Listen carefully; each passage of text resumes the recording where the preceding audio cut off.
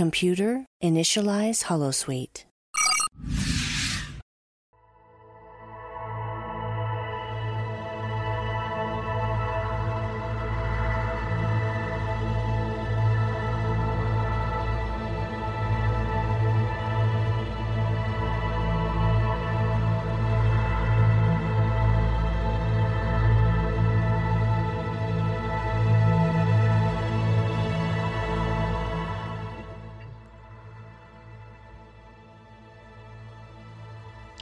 Good evening and welcome to another episode of The Fire Caves, a Star Trek Deep Space Nine podcast.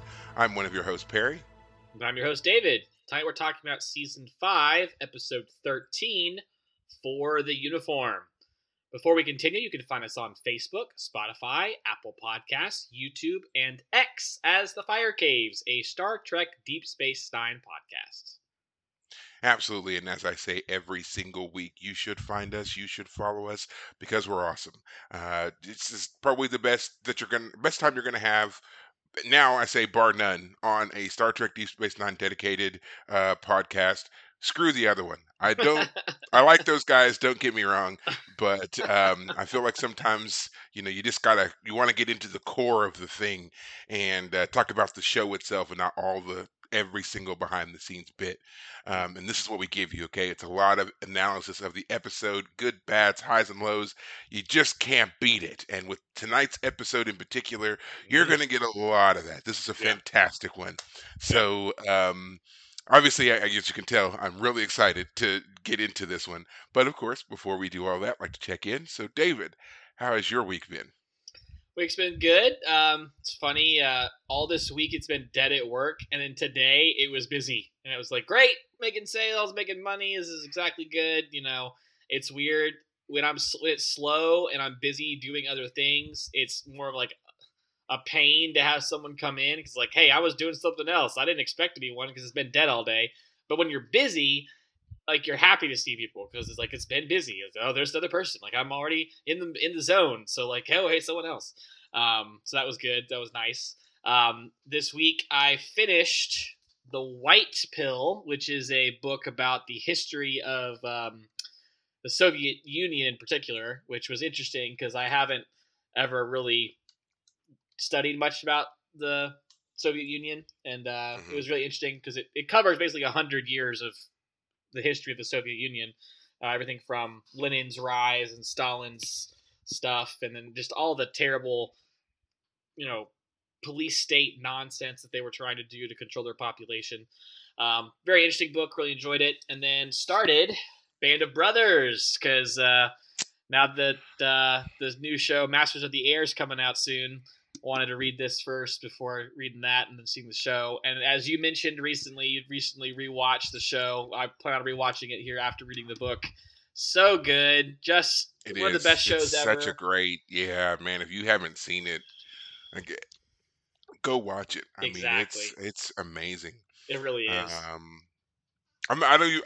There's so much I could say about it, and I mean that could be a whole show in and of itself. But it should. yeah, absolutely, go watch it. And the crazy thing about it is, like, even if you have watched it, if you want more of that, there's so much extra stuff that didn't get put into Band of Brothers that now you can find on like YouTube and Max and so forth. That's just little extra bits, especially stuff with Captain Winters, Yes. there's so much about the guy. And as I said before, when we talked about it, he's probably as close as we'll get to like a real life, like, hero action star. Like, you watch it and you think, oh, they could probably stretch the truth here. They eliminate. No, they didn't. Like, he did those things. Mm-hmm. And then you can listen to him tell his story in his own voice, the man himself. And it's just as riveting. I've watched several of them now. Mm-hmm. I kind of went, into this weird Band of Brothers spiral there for a minute. And I mean, he's a great storyteller too. On top of everything else that the man is, he's a great storyteller too. So yeah, go watch it, man. It's a treat. I know for that sure. there are copies of interviews he's done, but I've never actually looked into them before. So yeah, once I get done reading the book, I'll be happy to do that as well. It's fun reading the book because I've seen the show so many times that like I can see the scene as I'm reading it, but it's fun to get like the authentic account and then compares it in my head to the real thing. which is the show in my head, because again, that's what I've seen. And to know that actually maybe these little details are a little bit different, or like the names, like Buck Compton. I know who Buck Compton is in my head, but like who's the real guy? What does he actually look like? That kind of thing. Yeah. So fun stuff. Great show, great book so far. The other thing I was thinking about this week, there's two things, I guess, actually. First off, have you heard of the book, The 3-Body Problem? Actually, I just heard about it. It Yeah. popped up on a recommended reading list for me. Uh-huh. And like literally all I saw was just like the name, and I was just like, I feel like I'd heard about this before I'd even seen it, Right. but I didn't know anything about it. So yeah, it's popped up on my little, recommended reading thing Right. through Amazon, and I was thinking about getting it, but I don't Yes. know anything about it. Have you read it? Do you have it? I don't have it. I actually thought about buying it today, but when I went to the bookstore before coming home to record, it's funny. I went there last night just because I was perusing. I was thinking, do I want anything? I was thinking about this book because the reason I was thinking about it is because Netflix is making a show based on this book. This book, The Three-Body Problem, is based on a book by a Chinese author. It won a bunch of awards, really popular very recently. And I wasn't sure if I was interested in it, but then like there was an announcement. It's a Netflix show. Like the trailer dropped a Maybe few that's days why ago. I'd heard about it, was Yeah. the announcement of the show, because it popped up and I was like, that sounds familiar. Right. But I was like, maybe we had just talked about the book in passing, because we discussed a lot of books. Yes.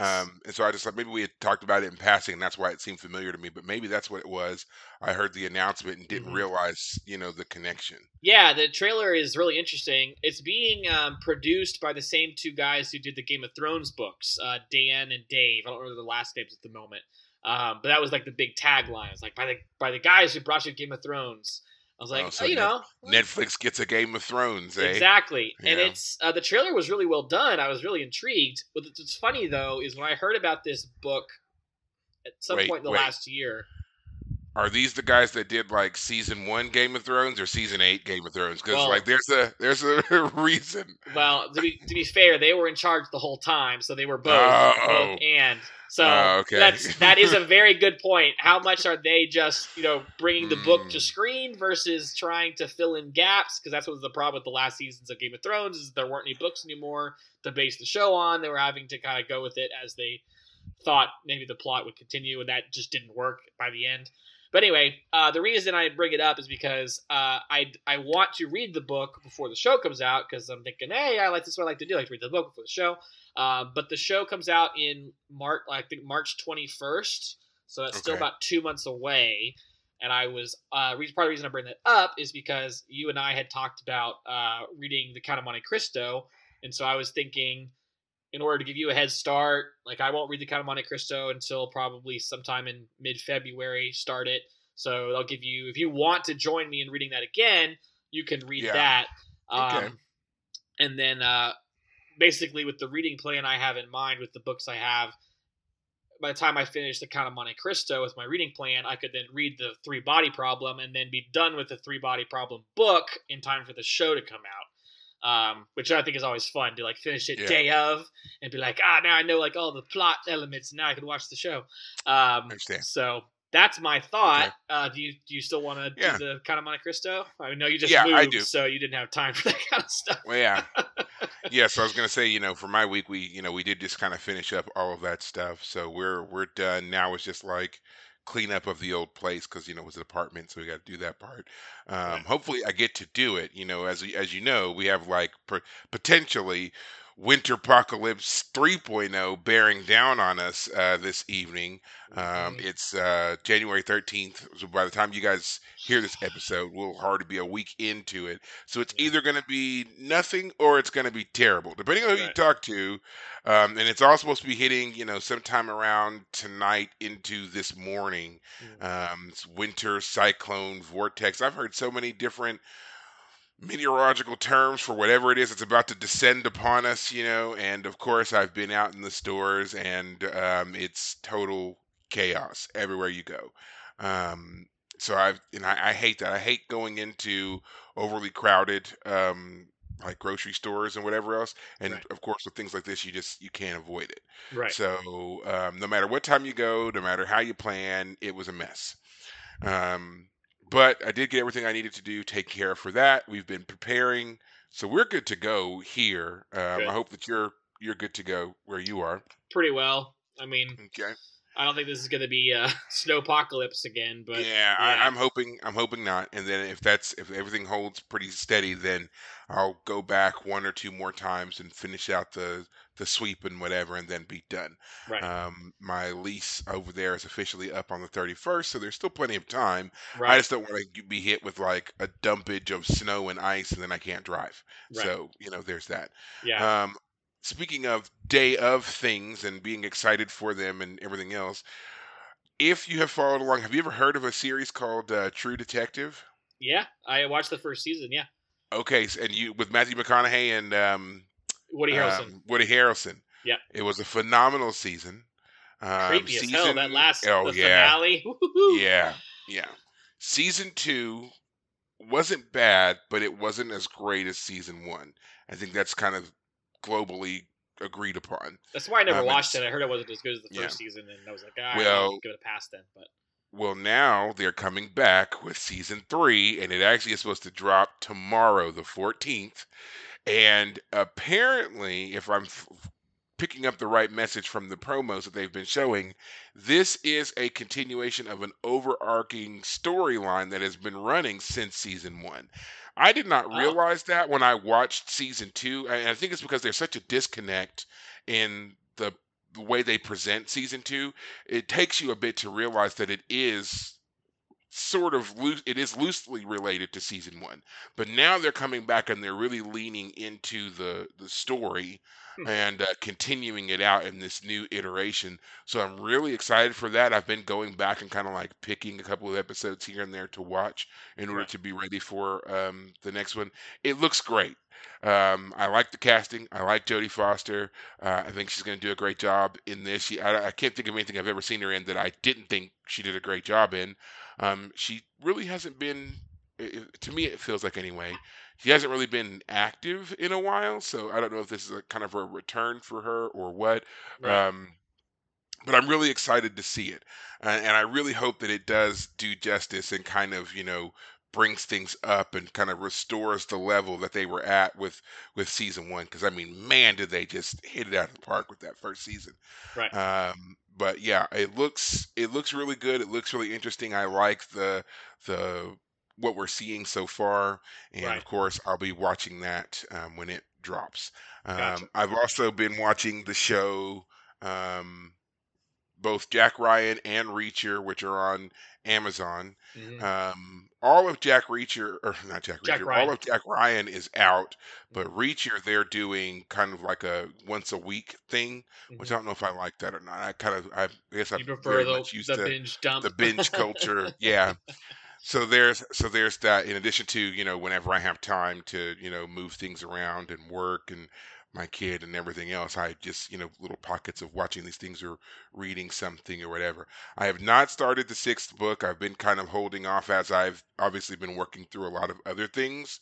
Mhm. There's that. Also, before we actually get into this episode, really quick, excuse me. Next week, we will be releasing our After Dark episode where we talked about Star Trek First Contact. So, for those of you who knew that was coming and still haven't seen it yet, I do apologize. I was trying to figure out a proper time when to release it, and just had so many other things going on that just really didn't seem like it was the right time to do that. But I'm going to go ahead and do that and have that out for everybody next week. The week after that, we will announce our contest winner. So remember, you had to write the key phrase in a comment on the last three videos that we did for Mhm. YouTube. We'll announce our winner the week after that. So that'll put us into February. And then, of course, we will have our After Dark for Nemesis Games. Mhm. So lots of stuff coming up Yeah, that we're giving you here. And I yeah, hope you stick with us for yeah, all of it. yeah. I'm And I'm halfway through rewatching season 5 right now. see, Yeah, it's addicting, man. I actually got my brother-in-law has finally agreed to give it a read the go. books as well. Oh, give He's the gonna, books a go. Okay. yeah.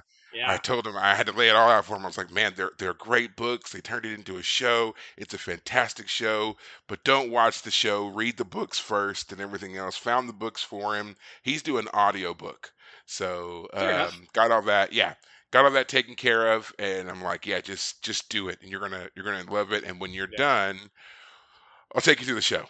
Yeah. So yeah, I'm still so trying to get my parents to watch it. I know that. I mean, yeah, I will say again for anyone who remembers me saying anything. Season 1 of the show for me it didn't quite jive. It wasn't until season 2 that I really got into it, and so I feel like I need to like mention that to people. Like season 1 takes, frankly, it's a little bit rocky because they have the problem of the first season is that the team doesn't gel yet. It's not till yeah, season 2 that they start gelling as a group, which is interesting because that's the first season of the show. I'm talking too much. First season of the show is the first half of the first book, and then it's by the end of the second book, or sorry, the beginning of the first season when they finish the first book, where they get to start gelling as yeah. a group. And Well, anyway, I think that there's so much that they want you to really kind of fall in love with the character of Miller in the first go, and it's kind of hard to get into that character without a book background because I found the character way more enjoyable in the book than I did in the show, in yeah, the show. you're able to get into Um, his head in the book. You yeah, can't do that in the show. So yeah, yeah. But we're not here to talk about all that, at least not yet. We are here tonight to talk about For the Uniform. And as always, a way to describe this episode is I'm going to say dynamic. It's fantastic. Everything about this one was just, to me, just great. We'll get into it, of course, but yes, I'm going to go with the word dynamic for this one. And, go for it. would you? Okay, I was gonna say, I'm just gonna do it. I'm just gonna do it. All right. It seems like these episodes, especially with when it features Cisco, it is a favorite of mine. It ends up with me being the one to do it. Of course, But yeah, for sure. so this episode starts with we see Cisco in out of his uniform. He's in plain clothes, and apparently in order to denote that they're like on a spy mission, Star Trek has decided that everybody has to wear a vest. If you look at all of Trek, anytime they're not in a uniform and they're in espionage clothes, they're wearing some kind of stupid What's vest. that man doing wearing a vest? He's a spy. Yes. Oh, he must be doing You're reconnaissance. totally right. Yeah, it's awful. Everyone First does Contact. In First Contact, Jonathan Frakes, Commander Riker, Yes. he's got a vest on, baby. You're He's totally got a vest. right. He wears a vest. They all do it, and they have been doing it since like forever. So I don't know what that is, but that's Trek for Picard, spy Oliver. or undercover. Yes. So he's looking for somebody. He's looking for a contact. They're in some kind of cave or underground dwelling, something. He gets the nod that the guy he's looking for is behind a curtain, goes behind the curtain, no one's there. All of a sudden, Klingon phaser drops out of the side, pointed at his head. Turns out it's Michael Eddington. Eddington is back. And so we find out that Cisco has been on his trail for the past 8 months trying to hunt him down, and he's basically giving Cisco the ultimatum: you leave us alone, we'll leave you alone. We don't have a problem with the Federation, we just have a problem with the Cardassians. This doesn't obviously sit well with Cisco, who feels personally betrayed by Eddington, and Eddington beams out, and then he follows hot in pursuit on the Defiant. They go to try to track him down, but of course it's like not really him, and or something like that. I forget, but not really important. Basically, they don't get him in that instance in the Badlands. They then try to keep tracking him. They head towards the Badlands. Eddington has too great of a lead on them, so they're not going to be able to catch him up right away. He contacts the ship called the Malinche to try to head him off. Eddington, realizing that the Malinche is going to try to close in on them, he turns around, comes back towards the Defiant, and he enacts some bit of sabotage that he had planted on the Defiant a while back, which wipes out all of its systems. And then he contacts them via a new bit of technology that we haven't seen before, the holographic communicator, which allows you, instead of having to watch everybody up on a giant view screen, makes it look like they're right there in the comfort of your own bridge. And basically he tells them what he's done, and that they're going to have to head back to the to Deep Space Nine to get everything fixed. Yeah. the Malinche tows the Defiant back to Deep Space Nine. Chief O'Brien tells him it's going to take, like, what does he say, 2 weeks 2 weeks. to fix everything that Eddington messed up. Mm-hmm. And they also get a briefing from Odo and Worf. And Odo has a nice little snippet where he's basically saying, "Hey, remember when Starfleet stationed old Eddington here because y'all didn't trust me? Yeah, who's sitting pretty now?" Like, basically, that's what he's doing, you know.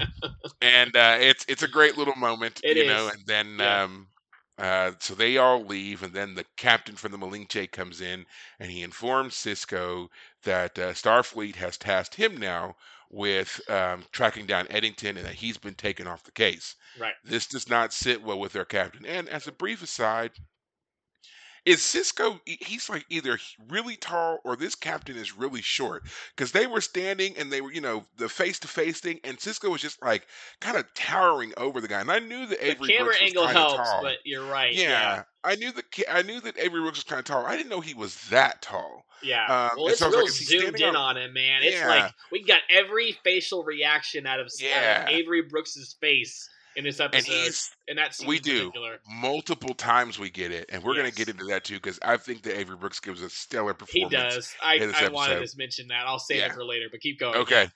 So Cisco is upset that he's been taken off the mission. He ends up going to the holosuites where he's taking out his frustration on a punching bag, being held by Jadzia, and they're having their own little bit of banter while he's working out his frustrations. He basically, at one point, he even says, in 25 years of being on active duty, he's never been taken off of an assignment until now. So it's really eating at him that this has happened. They get Akira calls down to them, tells them that something's happened regarding Eddington. They head back to Ops and they find out that the Malinche has been no, it wasn't the Malinche, it was um, some Cardassian something or another was under attack. Right. And basically that they had shifted the balance of power in the area because the Malinche was the only ship now because the Defiant was out of commission. And so now that meant that, oh yeah, they had attacked the Cardassian freighter ships that were carrying some Certain chemicals chemicals, that yes. they were able to turn into biogenic weapons, and they had enough materials to bomb every Cardassian colony Area. in the demilitarized zone. Right. So that effectively shifted the balance of power because they didn't have another ship. To which Cisco says, "Oh no, we got another ship." And one of the coolest scenes I thought, because it's like everybody instantly knew what that meant, and you could just see them like no one fought it. They just all fell in line, and everybody Yeah. got onto the platform to go to the Defiant. Right. We get to the Defiant. We find out it's in pretty bad shape. That a lot of systems just don't work at all, or they're working at half power. Right. They decide to use Cadet Nog as kind of the voice of communication on the ship, Yeah. and we get to watch a really excellent scene that's like a breakdown of how a ship is run, which you've never seen it done that way in Trek. And so there's a lot of things that if you're like me, you've probably watched this and thought of how you could do this job, right? Right. But then you get to see there and like that you could live in this world, that you could be a Starfleet officer. I mean, I think that's the fantasy of every Trek fan since ever, right? But then you get to watch this breakdown that they do, and it's beautiful. It's a great scene, and again, we're going to talk about that later. But I just wanted to say that really quick. Anyway, they take off in pursuit of Eddington. The Malinche comes under fire and is basically stranded. So now it's back on Cisco to bring Eddington in. They have yet another confrontation with Eddington, thanks to Odo, who relays that he's tracked down a message that was like a Breen lullaby or something like that. And Right. they realize that this is kind of pointing them in the general direction of where Eddington may be hiding out. The Breen system, or going to Right. attack. Actually, he's going. Yeah. Yeah. Or no, he's storing his chemicals. They said that's where the chemicals for the biogenic weapons were. They head in that general direction. They do end up tracking down Eddington and like one other ship. They get into a bit of a firefight. They blow up one of the ships. Eddington gets away by attacking yet another Cardassian ship Mm-hmm. and makes them have to save the Cardassian ship. He also contacts Sisko and sends him a copy of Les Misérables Right. and basically starts calling Sisko Javert. Right. And through Sisko's reading of the book again, he realizes that while Eddington's trying to frame him as Javert, that means he thinks of himself as Valjean. So Right. he's living out his own little Les Miserables fantasy because he's saying it's his favorite book. Right. And so Sisko kind of gets into his head a little bit and realizes that what Eddington needs is a good villain. Right. And he decides to become the good villain for Eddington's tale. Right. And after Eddington has now, by this point, he's also bombed 2 Cardassian colonies and made it to where they're inhabitable for Cardassian life. Sisko does the same thing to some Maquis colonies and poisons them so that they're inhabitable to human life. Right. He then makes a grand announcement that he's going to do this to every Maquis colony he can come across, basically, Right. which then, of course, gets Eddington to be like, wait a second, like, you can't do this. You're betraying your oath. You're doing all this stuff. And Cisco's like, yeah, I don't care. I want you. I want to arrest you. So either you turn yourself in or I'm just going to go around blowing shit up. Right. And so Eddington's like, okay, don't do that. If you don't do that, I will give you our biogenic weapons. And Cisco's like, yeah, no, not enough. Right. You. Yeah. To which ultimately Eddington agrees and he gets arrested. And the episode ends with Odo escorting Eddington to jail. He's, Right. it's all wrapped up here. Yeah. But that's it. That's essentially the episode. Obviously, there's a lot to talk about here, but I just wanted to give you those points. And if you want to watch it, which you should want to watch this episode. Go do that. You can watch all of them on Paramount Plus. Go watch it. You can listen to us later. Unfortunately, you won't be able to partake in any of the live stuff that we do, but you can go watch it and come back and see if you're right, if you agree, and if you don't, whatever, and leave a comment for us, and maybe we'll talk about you behind your back, or maybe on the next episode. Right.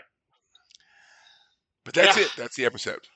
Yeah. So I got to start. Of course. What did you think? First time viewer. What'd you think? Yeah, this is a good episode. There's a lot of decisions that Sisko makes, and I'm like, man, you're just. I mean, there's a whole like scene where I think it's before they get on the Defiant to go. Yeah, so before they get on the Defiant to go. Is it before they go leave? They're because they went to Defiant to find out how much power they had, and Sisko's walking with Dax, and he's like, so just tell me how dumb I am. I'm risking the ship to station my career for this vendetta. I forget what Dax says in return. She says, you're becoming more like Curzon. That's what all it was. The time. I was like, man, I don't know if that's a good thing or not. And that's what Sisko says too. Yes. Yeah, I'll just have to say that up front that I do feel like Sisko makes a lot of risk this episode, and to be fair, that's what makes for fun storytelling. And certainly, I imagine that if you're going to be, a commanding officer of any sort in the middle of a dangerous wartime situation, even if it's just skirmishes, there are times when you got to make decisions for yourself, and orders be damned. So I'm not saying that it's all wrong, but the real problem for me is beyond all that is the damn ship is pretty well. They're having to reboot all the systems, and they haven't got that all finished before Sisko's like, all right, men, charge. Right. It's like, so we just watched how a scene and a half ago O'Brien said it's going to take 2 weeks. Yeah. And now here he is, and 24 hours later.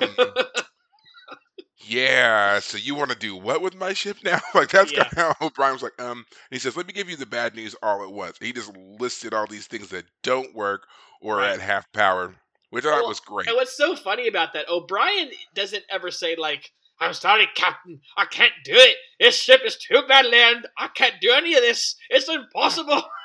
None of that Scotty stuff. That's not O'Brien's way. He's very much, this is it. Here it is. Yeah, but it's just funny that he never really gives any sort of strong sorry, Captain, this ship it's still not operational. He's like, yeah, it's operational if you consider it half capable of doing anything. Even I the mean, comm badges don't work. right? Oh my Do gosh. you? I mean, do you want to get there? Or do you want to get there in style? I mean, Yeah. there's a couple ways we can do this. Yeah, and having Um, Nog there relaying all the commands, which I thought the actor, I forget his name, who plays Nog. Aaron He's Eisenberg. Yeah, he's a young kid basically in these episodes still, but he was there, man. Nog is full on cadet. He is there, and it's great to see his character really grow, and he fits his role perfectly. He's cadet. Are you ready to go into a combat situation, sir? Yes, sir. All right, report to the bridge, and then he's got the comm thing, and he talks back and forth. So it was fun seeing Nog step up. But yeah, it's just when Eddington was all like, "This is all personal to you, Captain. This is a problem." Part of me was like, "Yeah, I do feel like Sisko's taking some risks that maybe he should back Oh up yeah. on." Oh, But he definitely is taking a risk, and we're going to get to that yeah, particular decision that he makes because it's one that has been hotly contested about how Cisco committed whether or not Cisco committed a war crime. Um, oh yeah, that's a I good always come point. down on the side of no, he didn't, and there's a very obvious reason for that. And we're going to get to that. But I do first think that we have to talk about that scene where they decide everything has to be announced and everything has to be we're watching them actually perform these functions, which we've always seen people do in Trek, on the Enterprise, Geordi, Data, Wesley, whomever's at the helm, just doing these things. And we understand that the technology by this point has become also rather intuitive. So there's a lot of things that you don't have to just really think about or plan out. You can just do them, enter in a few functions, and the ship goes, it turns, it does whatever, right? Mhm. This is the first time we're seeing a full breakdown of how all that stuff works, and we're hearing them call it out. What levels things need to be set at, how to actually turn the ship. That scene with Jadzia piloting the ship out and away from Deep Space Nine, and the sharp turn of the Defiant as it sailed past that pylon. Great, great stuff. And I really enjoyed it. And turns out that it's actually a homage scene, I guess, to an old I guess technically 60s movie, even though it came out in 1958, called Run Silent, Run Deep, which I don't know if I ever talked to you about before. I feel like I have because I've watched this movie, and you can watch it right now for free on YouTube if you want. It's a 1958 film starring Clark Gable, and it's great. It's well done. If you like kind of those, one old school black and white movies where they do the submarines and it's everything's got to be quiet because any kind of noise can Be telegraph your picked signal up. to the enemy and things like Yep. that, and they're rigged for a silent running and what all that means and running drills and all that kind of stuff. It's a great movie for that. And I remember when I watched it, cause I'd watched it a couple years ago. And then I just so happened to have watched this episode again. The way they call things out and stuff, they did a great job with translating that here in this episode. So, yeah, go watch that movie as well if you want. Like I said, you can find it on YouTube for free. It's Mhm. called Run Silent, Run Deep. So, I'll just say right yeah. here while you're talking about it, submarine movies. I think most every submarine movie that's ever been made is at least good. If it's not Yeah, great, it's at least good. yeah, I don't know what it is about them. I think it's so easy to ramp up the tension in those movies Oh, because you're it's already underwater, you're already under pressure, and the yes, dangers of literally. just the environment killing you, let alone fighting in that Yeah, environment. yeah, It adds another level to it. And yes, you're right. Like I can't think of a bad one right. that I've ever seen, unless you get into like the super ridiculous ones where it's like they're in submarines but they're Mhm. fighting aliens or something. Those movies are not good. But Right. when it's like, yeah, like The Hunt for Red October is probably Oh the yeah. hmm easily U identifiable U great sub movie. 571 with Matthew McConaughey. That's another one. So Yes, speaking of him again, heck, even The Abyss, which I saw a couple years ago. love The Abyss, even though Really? it's not technically a submarine movie, Well, it's but it's it's a it's great. set under the water, kind of. Yes, Ed It's Harris, yes. and well, Um, and it has aliens. I just said, well, that's why it brought to mind when you as soon as you said it. The and of course I mean basically that's why basically Star Trek is on some level that it is Mhm. a submarine, but not under the ocean. It's space, and yeah, it's same pressure. How did we get talking about that? How did we get to moving onto that Because conversation? that scene, it's an homage to Run Silent, Run Deep, which Ah, is yes. the '60s movie Dude, with I have to Clark Gable. say, as they were leaving the station, it was hilarious. All right, I need to come about, so I'll let the momentum take me. Go up too much, and like you Too guys see it much, in your head, overcorrect, and they're right? just spinning to the top, and then they come back and they're heading toward the pylon, and Cisco's like, "I hope you see that pylon there, I mean, helmsman." it's a great scene because it's like, again, so many times you just hear the captain like issue an order, and the officer and the equipment, they plug in the stuff and they make the adjustments, and again, a lot of it's supposed to be thought of as intuitive. The ship kind of knows what you want it to do. You don't have to have this super hard level of technical expertise, but a Uh-huh. lot of them do have it anyway because if something breaks, you need to be able to fix it and work with Right, it. And that's what we see here. The ship is broken. The ship is at half capacity at best. right, So these highly trained, skilled technical officers are able to pull this stuff off, and we hear them do it and watch it in real time. So it's a great scene right, to see for Star Trek. And I mean, I don't think I could sit through like a whole season of them doing that. right, But it would be nice if that came up a little bit more. Like, for Voyager being stranded in the Delta Quadrant and have to make a 70-year journey back to Earth, you would think there would have been maybe one or two more of scenes of them being broken down and doing those things. But nah, no, they just hit factory reset every week. So, yeah, you know, yeah, but again, great scene.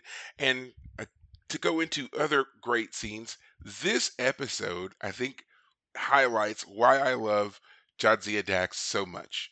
Her relationship with Cisco in this one, fantastic example. They were great.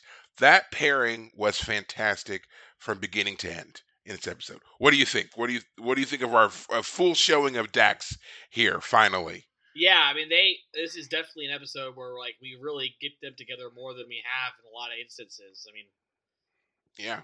there was a lot of it. Again, I'll just say that I do feel like Dax is still kind of like when she says you're acting more like Curzon. It's like okay, that is maybe a good thing, maybe not. I mean, because Curzon was a mixed bag. I mean, to be very Yeah. fair to Curzon, and do we want Cisco to become Curzon or stay Well, Cisco? even Cisco says I'm not sure how to take that. Yeah. So even So he's aware that it's it's not necessarily the compliment that she may not fully that she wants it to be. right. And like the moment where he's thinking about the whole Les Miserables comparisons, I'm Le Javert, so he's Jean Valjean. Valjean, and so to be very fair, the moment where he says, I guess I'll become the villain," or whatever he says, the line was great. I mean, again, Avery Yeah, Brooks is his hands that down that amazing. the voice, the menacing, the subtle menacing threat that he Yes. always gets to Yeah, deliver don't is let fantastic. Cisco talk in a low, quiet voice because that means bad things are about to happen to you. Oh yeah. But what I'm getting at is that Dax was a little slow to catch on to kind of what he was getting at, which was a little kind of a bummer in the sense that like it wasn't like the two of them like working out this thing together. It was Cisco coming to this realization, and he's the star of this episode, and she's kind of tagging along in some aspects. Well, I feel like But she wasn't so much tagging along or even being slow to get what he was doing, more as she allows him to come to the decisions himself, but she never wavers in her support of him, and she sure, helps him to kind of like talk through some things, like even when in that scene where he's like, I already know what you're going to say, and he runs through the litany of things, and she's just standing there, yep, and then she tells him, she's like, actually, that's not what I was going to say, or that's not what I was thinking, you know and it just kind of shows that they are, while on a lot of things they are in step, it's just like they're slightly off just enough for them to complement each other and work well with each other. right, She's there with him when he's getting the breakdown from O'Brien in engineering, and it's just I just like the way that they were paired up on a lot of this stuff, right, because you're right, it's not something that we've seen a whole lot of, and for them to be the thick as thieves friends that we're supposed to think that they are, it's hmm weird that we don't really see them talking with each other and working through things a lot. Yeah. You know, Yeah. she's in the holodeck with him while he's beating the hell out of the punching bag. Which was And a it's fantastic scene. I want to get to that yeah, in a moment. But keep going. Just want to mention. I but want to talk about that. Yeah, for sure. well, we could do. Yeah, we can do that. Right. I loved it because I just loved how again, she's literally supporting him. She's holding the bag for him while he's just wailing on the thing Right. and giving him some great feedback without actually being like, "You're wrong here," or "This is right," or kind of playing into his feelings or anything like that. She's just letting him kind of vent. And to be very fair, to really nail that point home, what he says is I'm not like a changeling. I'm not an alien that's lived 7 lifetimes, but I'm still like a captain. I should have seen this happen. So he basically says both. I mean, he didn't say it to Dax directly. He didn't say, "Hey, Dax, you didn't notice." He doesn't say it's your fault. He says that like I was captain. It was my responsibility to know that Eddington was a problem, and I have no excuses. It's not. He doesn't. He's not saying that he's a changeling or he's an ancient alien. He's just saying my role required me to know these things, and I have no excuses. I don't have anything to fall back on, even if I consider Dax's ability to she's lived 7 lifetimes. Like my point is that he's not. Dax is standing there, and she could have taken that comment about living 7 lifetimes as personal, and she could have been like, "What are you trying to say? Like it's my fault?" She didn't do that. Mhm. She's just letting him get his anger out.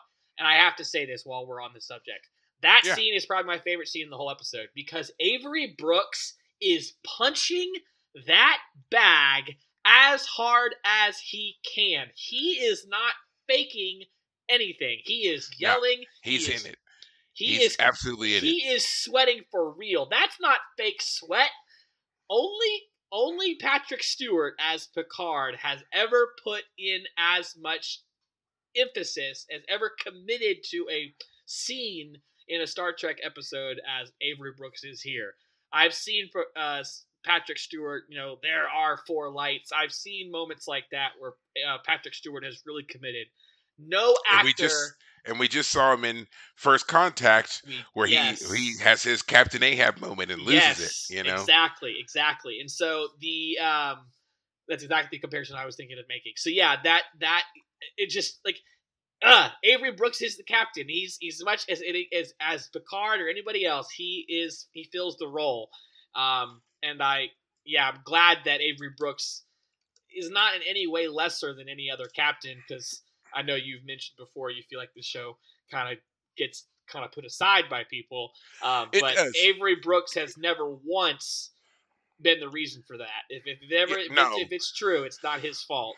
I, but there has been that criticism. There have been some people who have said that the reason that the show doesn't get the same kind of limelight and response is, because of the way that Avery Brooks was and the way that Cisco was portrayed. I disagree. I feel like the show would have 100%. failed if it wasn't for the strength and the conviction that he brings to the role. Yeah. You couldn't have gotten that kind of like.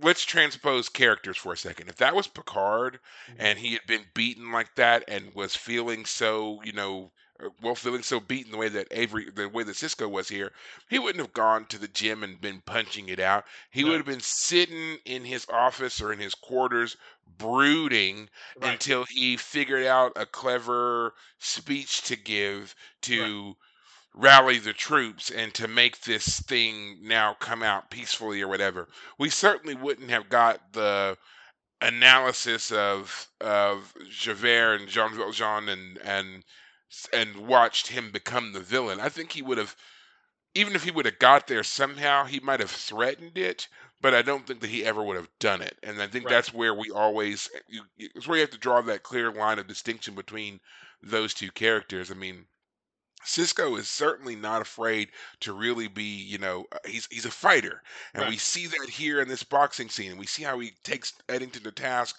later on. Right. It's a great scene. It's an absolutely powerful scene, and you're right. Like Cisco, Avery Brooks was fully committed on that punching scene. Yes.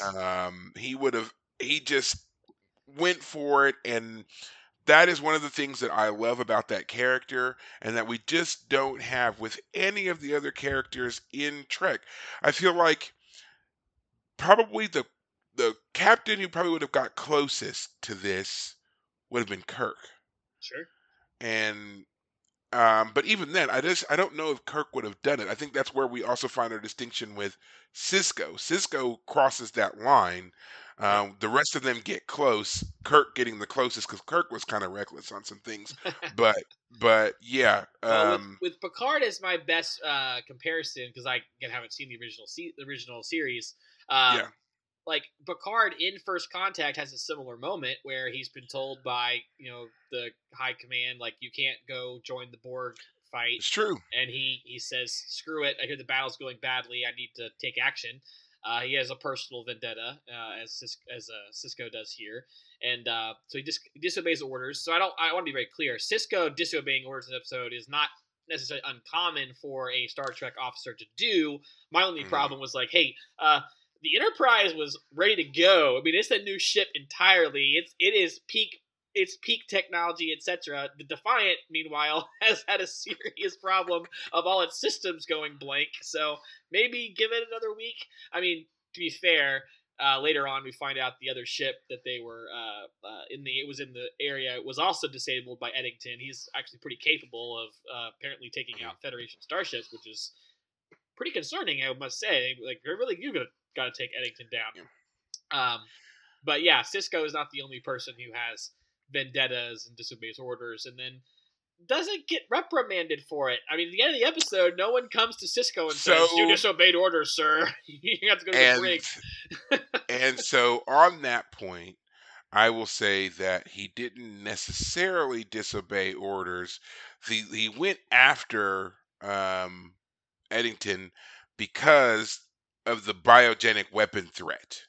So Eddington escalated and it then became necessary for them to go.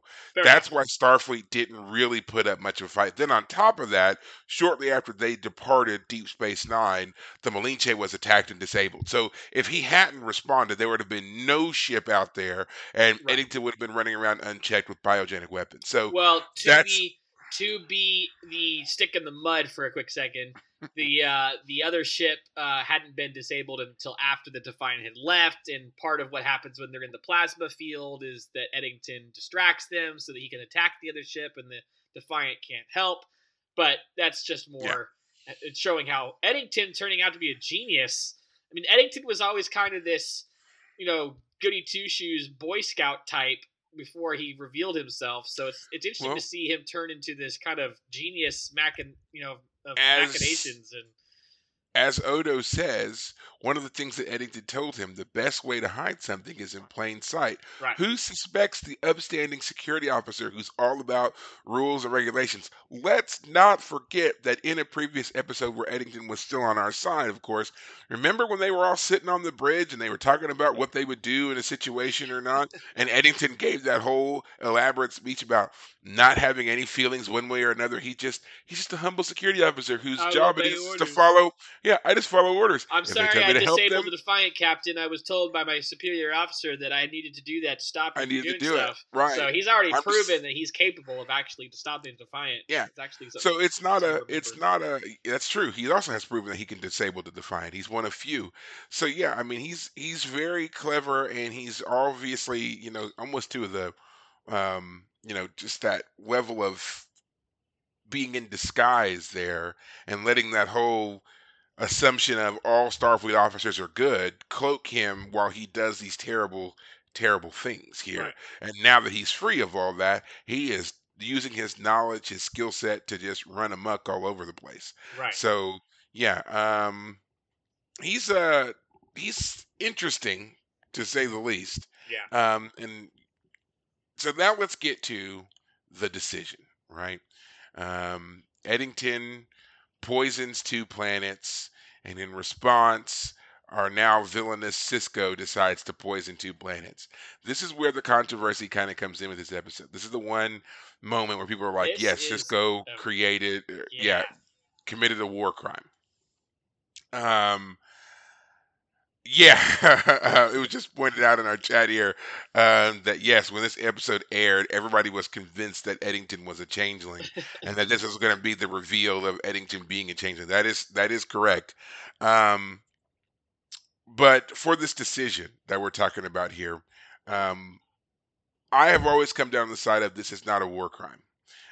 This is kind of a restoration of balance. Right. Because if you remember, Eddington struck first. He escalated first. Right. And he poisoned those two planets against Cardassian life. Right. Sisko responded in kind by poisoning two other planets Right. with against human life. And in Right. the end of the episode, we hear about how the Cardassians and the humans have basically Swapped evacuated planets. and swapped. So balance has been restored. No, the Cardassians didn't lose two planets. The humans didn't lose two planets. Right. Everybody still has them. It's just now the other one can't live there for X 50 amount of years. I think it was years. 50 years is what they said. Well, we know it's 50 years for the ones that Sisko poisoned. We Right. don't know how long it was for the ones that Eddington poisoned. Well, fair enough. I'm just pointing out that if we have any sort of indicator, 50 years is Yeah. it was the amount of time that was said about the Sisko bombings. But yeah, no, it's I want to be very clear. Like the reasoning that Sisko gives makes sense, but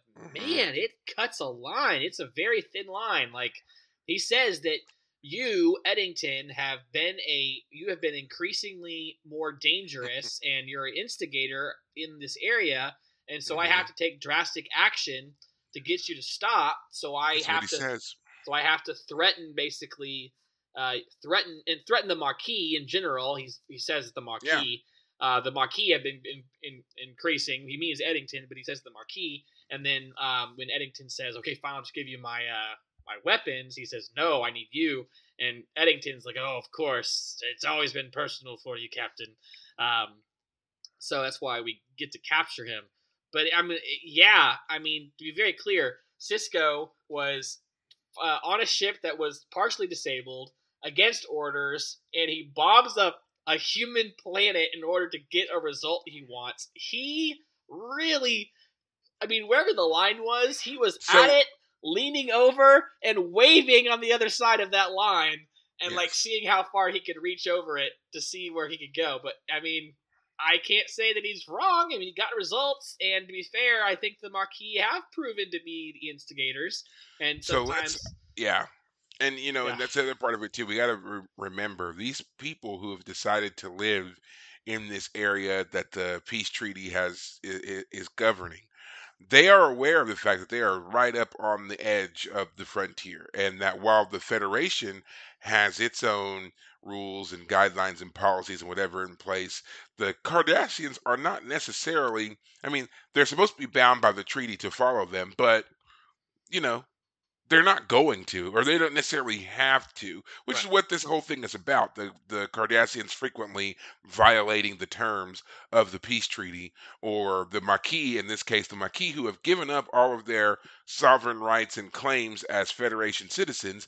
They're a rogue agency out there stirring up trouble for everybody else who is still obeying the rules and the guidelines and so forth. Right. Eddington even says, like, these people, they had their homes and whatever out here, and then because of a treaty, all of a sudden they have to give up their whole planet and way of life and whatever else. And he tries to make it seem like they're just these deposed refugees who've been kicked off their land and just told, go find something else to do or whatever. But again, Sisko points out, no, they were given opportunities, and this opportunities apparently still exist to have them resettled elsewhere. We will move them elsewhere. Right. They're not meant to live with their own, left to their own devices or anything like that. The Federation is more than willing to help them. They just have to ask for the help and accept the help. Right. They just don't. Right. And when they don't, they give up their rights and they become members of the Maquis. And as Sisko says, you're now becoming a growing threat. You've attacked the Malinche. Now we know that you're going to be attacking Federation starships. You have biogenic weapons. We can't just keep this on the level that it was before. You've escalated too far. Now, all of the Maquis are threats. All of the people on these colonies are potential threats. We have to end this threat now. And that's what I'm going to do. Right. Yeah, and this, while we're talking about it, this reminds me, we didn't have Calvin Hudson ever show back up ever since he was the Maquis leader in season 2, Ben's former friend. So I'm a little kind of sad that we haven't seen him much since. I don't know, do you have anything to say about him? Yeah, because they didn't capture Cal. He just kind of disappears for us. So this would have been a nice episode for him to return. I'm not sure why they did not bring him back for Right. this one. Most likely with things like this, there's probably some kind of scheduling conflict. I'm sure that it was thought of. I mean, it's been 3 seasons since, so it Yeah, makes sense. Yeah, for sure. yeah, it might have been scheduling conflicts. And then I do know that the actor that they have playing the captain of the Malinche, they had actually planned a longer run with that actor. They wanted him to become a recurring character who's in the area and stays as kind of a support and backup for DS9. Right. And that was going to continue well on through the sixth and maybe even the seventh season. But ultimately, they couldn't get all of that to work out. So unfortunately, he and the Malinche are not seen again after this. I like that name, the Malinche. I don't know what that's from. I need to look that up to find that out. If anybody knows really quick and wants to tell me, that's cool. But I like the way they name things in Star Trek. You know, it's not often that you come across one that is so different. You know, Right. Yeah. Yeah, but yeah, his character was interesting, especially when he goes into Cisco's office and says, "You've been taken off this assignment, been given to me, because in part they feel like it's personal because he fooled you," is what he says, and yes. Cisco If someone had turns fooled me, around. if someone that's what he says. If someone on my staff had fooled me the way Eddington fooled you, and Cisco gave him the death glare that damn near blasted him through those doors, Yeah, and he was Avery like, Brooks was acting the hell out of that turnaround. yeah, Yeah, that's that same never scene mind. where you Poor feel like choice of he's words. Yeah, taller than the other and guy. Um, Cisco grew 10 feet that day to tower over this man and scare the hell out of yeah, him. it's a funny scene because like it is accurate because Cisco agrees. Well, technically he did fool me right after the guy says it. But hey, learn to be a little more tactful, bro. Come on now. But that's If you another want to continue, sign of the but that's another sign of the strength of Captain Cisco. He doesn't like what the man says, but he takes the harsh words and he's like, right? "You're absolutely right. He Yes, did fool me." He doesn't shy away from it. He doesn't get in Captain Sanders' face or anything like that. right, He's just like, "Yeah, he did. He did fool me." And right, that's what I like about him because other captains would have wanted to debate that a little bit. right, I could see like Captain Janeway, for example. I mean, she does take criticism, but I do feel like someone saying that someone blatantly fooled her in this regard, I think that would have been one of those things that she would have reared up about a bit. right. Um, Kirk, 100%. You can't tell him somebody fooled him. Kirk thinks he's the smartest person in any room he's in, bar none. And if you tell him that someone's fooled him, that's a no-no. Yeah, Um, I don't know about Picard. I feel like Picard I don't think anybody would have said someone would have fooled him in the first place. I think they would have said something else. Because the way people treat Picard, I mean, it's almost like the man comes in the room and you're halfway kneeling before you realize you don't have to kneel. It's that's part of weird. his glory is he raises you Right, up from your kneeling position. right. Yeah, yeah. Um, yeah, it's a great moment too because it pays off not only at the boxing scene, but then later at the end of the episode after the ship, which I can't remember the name of at the moment, was The disabled. Malinche. Yeah, after the Maliche is disabled, that same captain whose name I also forget at the moment has to ask to be towed back, just like the Defiant had to be towed back. So it shows that yes, maybe Cisco got fooled once, but he's not the only one. So um, yeah, yeah. So let's do a quick, obviously Cisco versus Picard because it's just so much fun. And we've already been doing it a little bit anyway in this episode. Sure. Um, How do you think this would have played out if, from beginning to end, it was Picard? The Do you think we would fooled have and gotten everything to, else. yeah? Do you think we would have had so many tense moments? I know we wouldn't have had the boxing scene for sure. That would have been something else. Like instead of the boxing scene, what would it have been for Cisco or for Well, for Picard? so if Cisco is a hot anger, Picard is a cold anger, right? Like Picard, like I'm just thinking of like the second to last episode of TNG, which was the one where the Marquis was introduced on TNG, again with the fantastic Instant Rowe or Lieutenant Rowe by that point. Lieutenant Rowe being the one sent to go infiltrate the Marquis, and like he's trying to convince her, and by the end of the episode, she betrays the Federation to join the Marquis. Um, Picard has that cold fury. And so I feel like, I mean, he it does pop out as hot, as again First Contact shows us, but I feel like he would have. It's hard to say, but he would have been. I mean, part of the problem is Sisko's situation is different than Picard's because Picard's already on a massive, very powerful starship as opposed to Yeah, so he'd have been able to hunt him easier because he was already maneuverable. right. Yeah, like And so and for also the Enterprise is also so much larger and more powerful. right, and so I Yeah, the feel like Defiant's a powerful ship, but nothing like the Enterprise. yeah. So for example, when we find out that La Minche was disabled, that ship looks like a starship as we expect it to look. It looks more like Enterprise and has the pylons, etc. So part of me wonders if like is that how powerful Eddington is that he really truly can pull off a deceptive con that even maybe the Enterprise would have fallen for it and disabled the Enterprise. Nah. Like that's what it really comes down to is like Well, with the Enterprise has data, so no. that's I true. mean, It's not Picard's fault. It's Data's it's that not was saved necessarily. today. Yeah, I Yeah, mean, yeah. I mean, yeah. if you think about a lot of it in Next Generation, I mean, that's really what it is. It's Well, and then Data of course kind Counselor of playing Troy would that. have been like, "I don't sense any feelings on the ship. It's just there's no one there." Oh my god, I always thought her inclusion was the funniest part on the whole show, but she does fine. She earns her place on the crew. Don't get me wrong. I feel like we could easily make some of those scenes where Cisco and Dax were talking to each other and he's kind of venting his frustrations. Those easily could have been scenes of Picard and Troy kind of going over it and him talking about that, like you said, that kind of cold rage he's got and Right. how he's not so much angry at Eddington for living by his convictions so much as he is disappointed that the Yes. man used the Federation the way that he did Yeah, he and abused. used Yeah, yeah. his position. Yeah, it's interesting now that you mention it. We haven't really talked about. I mean, the episode's called "For the Uniform," and so yeah, Picard being the of the two captains being the more by the book type, definitely would have been kind of more like.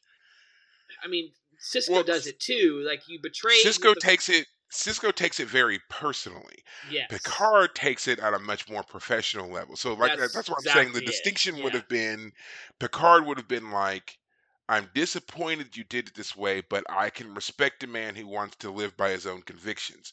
Whereas Cisco's like, nope, you used your knowledge of us and how we trained you against us. You're right, a traitor. That's treason, and right. I'm bringing you in for treason. That's how he Yeah. looks at it. And if I have to Cisco, take some drastic actions to make it mhm, happen, I will. Yeah.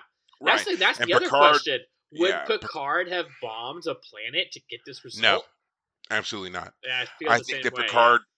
Picard would have threatened it, but then ultimately he probably would have done one of his clever little winks and nods and whatever, and Yes, that's true. Yeah. suddenly the ship would have been surrounded by Cardassians and been like, "Look, you can either surrender to the Cardassians who are most likely going to kill you, or you Right. can come aboard my lush starship and rest comfortably That is until we true. get you back for your court martial." He would have had a more diplomatic solution on some level. Yeah, Yeah. yeah, Um. Then that's what that would have been. the it makes for an interesting scene because again, Vincent in the chat pointed out, Worf takes two commands from Cisco to actually do the bombing. He like looks at him, and Kira takes a Even moment as well to like actually, I think Kira, right, to actually like retrofit the torpedoes with whatever it Well, was. he tells Worf to do it, and Worf does it. But then when he gives the order to actually fire them, Kira looks at Worf when Worf pauses, Right, and so that's the scene that you see is Cisco turns to Worf, makes the order, or no, he gives the order to Worf. Worf pauses, he turns around, and they all look at Worf. right, Cisco, Kira, and now Worf. yeah, And I think it's interesting that Kira didn't object either. Now, yeah, considering the fact that, Eddington has been targeting Cardassians, and we all know how she feels about them, I'm surprised that we never get to see a moment where she argues that Eddington is right, or yeah. that Eddington, that he has a reason to have this beef with the Cardassians on some level. Now, it could be that they feel like she's already done that because she did do this a Right. couple of episodes ago with Eddington or whatever. So maybe they're feeling like we don't need to rehash that. Plus, it seems like Kira has kind of, she's matured a bit, and Yeah, her I'd say. trust in Sisko has deepened as Yeah, well. there's that. She's also gone to the more gray areas of like, in order to heal with the Cardassians, I need to find ways to like Right. be on their side sometimes. And I forget. Like, I guess it's like, is it Kai Wynn who's the one who's kind of a poke at her, a thorn in her side about stuff like that? I'm trying to think. There's another character. You mean Kaiopaka kind of came at her hard when she was still there about that, about, kind of forgiving herself and No, I mean moving like past some of this. like I can't remember if it's Kai Wynn or if it's another character who had, like, even a few episodes ago was berating Kira for not. I guess I'm thinking of Gul Dukat being more like, oh, why don't you love us Cardassians? Aren't we wonderful and Oh, amazing? yes. And I'm the persona of all wonderful things Cardassian, and I can't believe you don't love me more than you do. All the Maybe man that's wants is a statue. yeah, Just one. yeah, Just one. but He wants his children to love him. yeah. Okay? Is that so much to ask? Yes, it is. Man is absolutely certifiable, but Uh, it's fantastic. yeah, it really is. Um Yeah. but I love that it did bring Worf up short. Like, Yes. and I think it's that moment too that causes us as the audience to question it, because we hear what the order is, and I think that's why so many people blank on the fact that all he did was poison it to human life. He didn't destroy all life on the planet. Right. He's made it to where humans can't live there. Right. That's it. Yeah. And it's. I mean, It's an interesting thing to do for sure, but right. it's the fact that Worf pauses that makes us clued in to the fact that Yes. what he's doing is Even Worf is crossing the pausing. line. Worf's the one who's ready to fire torpedoes at anybody. We've seen him kind of pull the gun too quickly in certain moments. So the fact that he's even backing up is interesting. All right, you ready for my hot take? The hottest take of the hot takes that I've been sitting on for an hour now. All right, Shoot, I'm fire telling away. you, Let's hear it. this is the hot. I'm telling you now. This is a hot take. So the thing I was thinking about at the very beginning of this episode, back when we're in the caves with the refugees, and he's looking for Eddington because it turns out that his contact is going to kind of sell Eddington out, and it turns out Eddington's got the jump on Sisko instead. But in that conversation they have, Eddington is presenting the case of why the Maquis are right. The Federation abandoned these people. They had set up homes, and the Federation told them to leave, and then all that. And we've heard it before, but Sisko says, it's not that simple. And he says, you're giving these people false hope. You're telling them that they can have what they lost back, and you're causing them to believe in a false hope that's causing all these problems. All right, here's the hot take. And I'm not saying this is an exact one-for-one comparison, but for me, in that moment, what I was thinking about was what's going on in the Middle East right now with Hamas. Yeah. For me, the Maquis and Hamas are the ones I'm thinking of, because I feel like Hamas is the ones that are promising the Palestinians, like, we're going to take back all this land that you feel you've lost, and it's been over 50 years since. And if you want to, I have my opinions about that conflict. My feeling in the moment is that's exactly right when he says you're giving them false hope. In some ways, the best way to move forward is to accept the unfortunate status quo and not use violence, but try and find peace through diplomacy or other ways. Now, again, this is not a one-for-one comparison. If you start doing one-for-one comparisons, then you start finding the problems in that comparison. You're definitely going to find a lot of issues there. Yes, I have to admit that when I started watching this episode again, I did initially think of the same thing. Only mine was the reverse.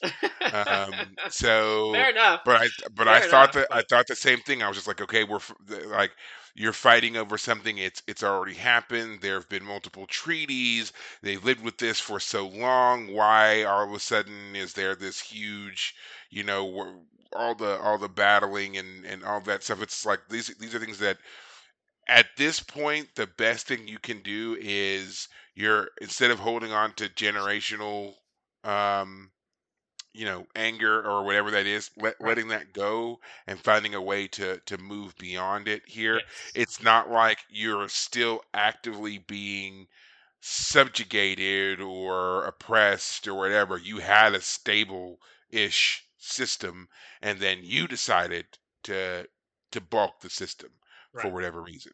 Yeah. So, um, yeah, I had the same thoughts. I didn't want to necessarily say it. I know this, especially what's going on right now. It's a hot button issue. There's as many. It seems like there's as many people on the side of the Palestinians as there are on the side of the Israelis. I have not looked into it enough to have a 100%. This is the side that I'm on. I look at both and I kind of go, you know what? Well, that kind of makes sense. And I'm like, oh, you know what? That kind of makes sense. So it's just, Yeah. and as an outsider, I don't feel like I'm qualified to judge Right. their living situation and what they've got Well, going on and the there. one thing I want to be clear when I say that, like the Marquis, as Eddington says, they're not killers, which is a very interesting take because we've seen them kill people before. Oh yeah, they've killed people plenty I of was like, what are times. you talking about? But This is he's that kind like, of revisionist history, maybe. yeah, he's like, no, I just bomb planets in such a way that they have to evacuate the entire planet. It's Or like, as he did to the guy, we just maroon them on planets for the rest of their lives. So I yeah, didn't kill him; he's just yeah, gonna die there. yeah, exactly. So So yeah, thanks for your mercy. And I just want to be very clear. I'm not saying that Hamas is like, oh yeah, we're not killers. No, they killed some people. So I'm not making a one for one comparison. I'm just using it as a comparative well, and I mean, thing here. for the equality of the statement, the Israelis have killed people too. So it's Yes, it's it's both sides. I'm just gonna just stop there because I don't want to offend anybody exactly. because Yes, I'm it's not as just knowledgeable on the this. situation. But It's it's in the news. It's on our yes. minds. We saw a parallel. And what I'm There what it I'm really is. getting at here in particular is that the Marquis situation, all of it, from the Cardassian perspective all the way down to the Federation perspective and everything in between, it feels realistic. This feels like a Yeah. realistic issue that might actually come up. Two warring factions. They have a demilitarized zone, and the people left there feel abandoned, feel like they need to defend themselves, turn to violence on some level, and that causes issues for both sides of the conflict. One side of the conflict seems to be upholding their side of the agreement, even if people don't like it. The other side seems to be trying to undermine it, and therefore that's why the demilitarized zone people feel like they have to protect Or themselves. It's a great conflict in this fictional yeah. universe, Or which even is even just not necessarily that the other side is not agreeing to it. It's this third party that's kind of made up of, it seems to be the majority of one side, but they've disavowed themselves. They are their own group. They just happen to be made up of the people who came from this one particular side. right, And so that's what's causing the issue, because then you have the one group, in this case the Cardassians, who are blaming the Federation, and the Federation's like, but they're the Maquis. They're not a part of us, but we're still catching their heat, right, and that's why the Maquis falls under. That's why the Federation feels the need to police them. right. Which, in this analogy, I guess, so Hamas would be that third grouping there that's kind of out there doing things, and everybody's blaming Palestinians at large, but they're like, well, we're not all a part of this particular group. Exactly. Yeah. Yeah. So Exactly. yeah. Yeah. It's again the nuanced situation feels realistic, Oh yeah, they so did a I great like that. job of pulling from, and even for a show that was 30 years ago. I mean, they did a great job of pulling from real world inspiration to Right. make this story on the larger scale work. As we've already pointed out, the more you get into the details and take apart your world building, you're going to see things fall apart. We don't have to worry about that in this episode, but yeah, Right. for this broad stroke, they did a great job on this one. And Right.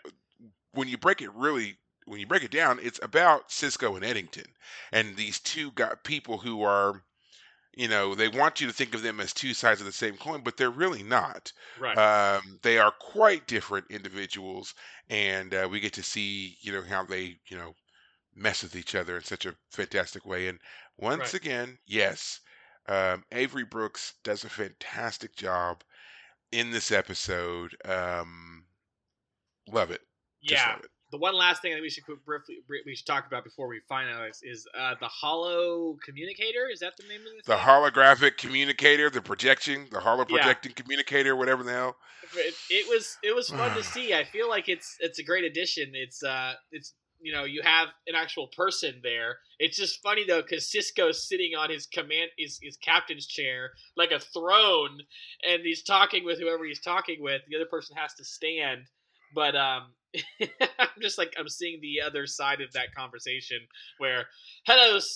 Captain Sisko, or hello, Emperor Palpatine. It kind of feels like that might be how it looks from the other side. The slow turn, and he comes into Yes, focus on he's the got his bridge. hands all Yes. steepled. Oh man, funny. And then the one problem I also have with those moments is like, especially when Eddington was there, he's like telling like, hey Worf, like do the bombing, do the thing, do the shooting, and as opposed to like, hey, don't let Eddington hear me. And he's like letting Eddington hear him, which to me is like, doesn't that like undermine? I think there was. Well, I don't think he was trying to not let Eddington hear him. I think that was the whole True. point, was to make sure that he was aware that he was following through with the threat, because Eddington calls his bluff, and so he wants him to But hear there are that he's other not moments, I bluffing. guess I'm thinking of, like Yeah. earlier on when Eddington first like turns around and comes at them, and other moments because there are like at least 3 scenes where Eddington pops up in that little Yeah. hollow communicator.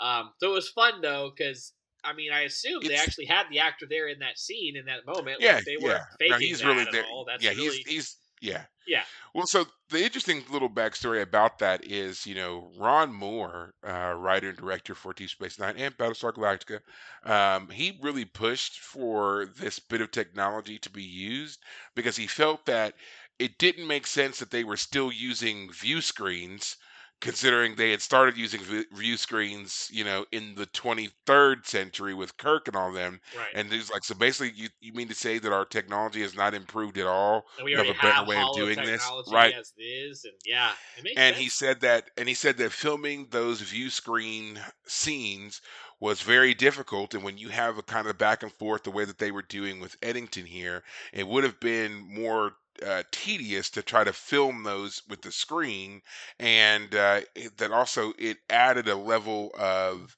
tension because you were Yeah, thinking that the two guys were in the same room, right, and it kind of, even though they're technically not, right. it did help to make the feeling of the danger and the threat a bit more Yeah, he's realistic. right there. I could just grab him by the Yeah, throat and just choke him out or right. something. He's Yeah, not a big face on a screen. He's there in the room. He's so close you could almost touch him, you right. know.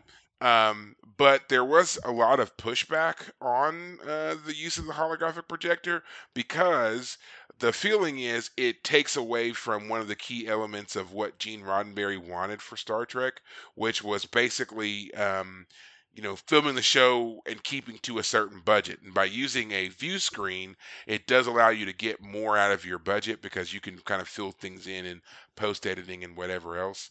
Oh, And okay. you don't have to pay for an actor to necessarily be on set that same day and all the other kind of stuff.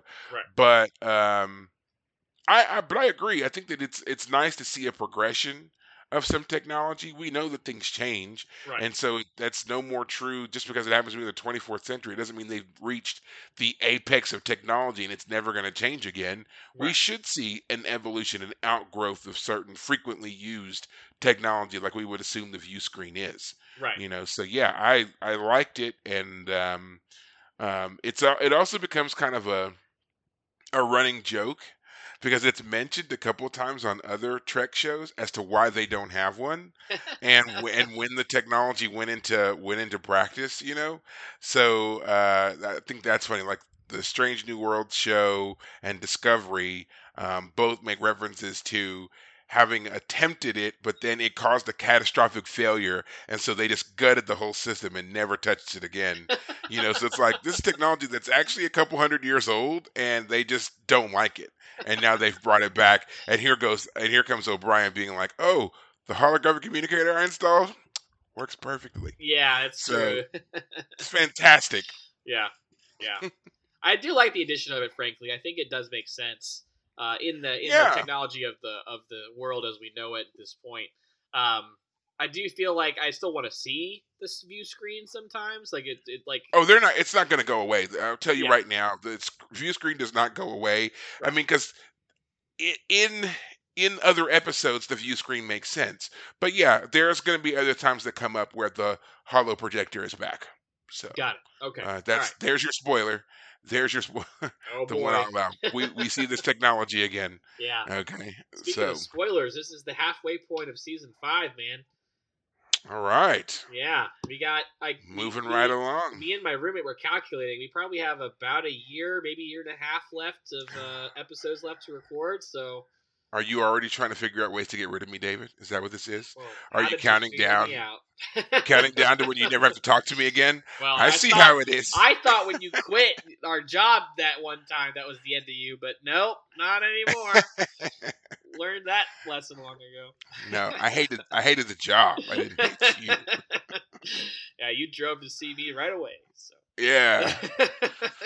Well, you were around the corner in all fairness. yeah, that was funny. I was like, Perry, it's the middle of the day. What are you doing? I was like, yeah, I quit. That's what I'm doing here. I quit. Oh my gosh. So, well, I think that's going to do it for us on this dynamic episode of Star Trek Deep Space Nine. Real quick, just to give you some heads up here. Apparently, they are full go on the Section 31 movie. They have not had a release date yet, but they have said that initial filming has begun. So hopefully, we will hear about more of that soon. Strange New Worlds has also gone into production on its upcoming season. So again, that show will probably be coming out next year by the way that they do their filming. The final season of Discovery is set to come out in April of this year. There's already a lot of hype about it. They're going to actually drop the first episode at a Comic-Con, I think they said. So you might be able to catch that if you go to those or anything like that. No word yet on the return of Lower Decks.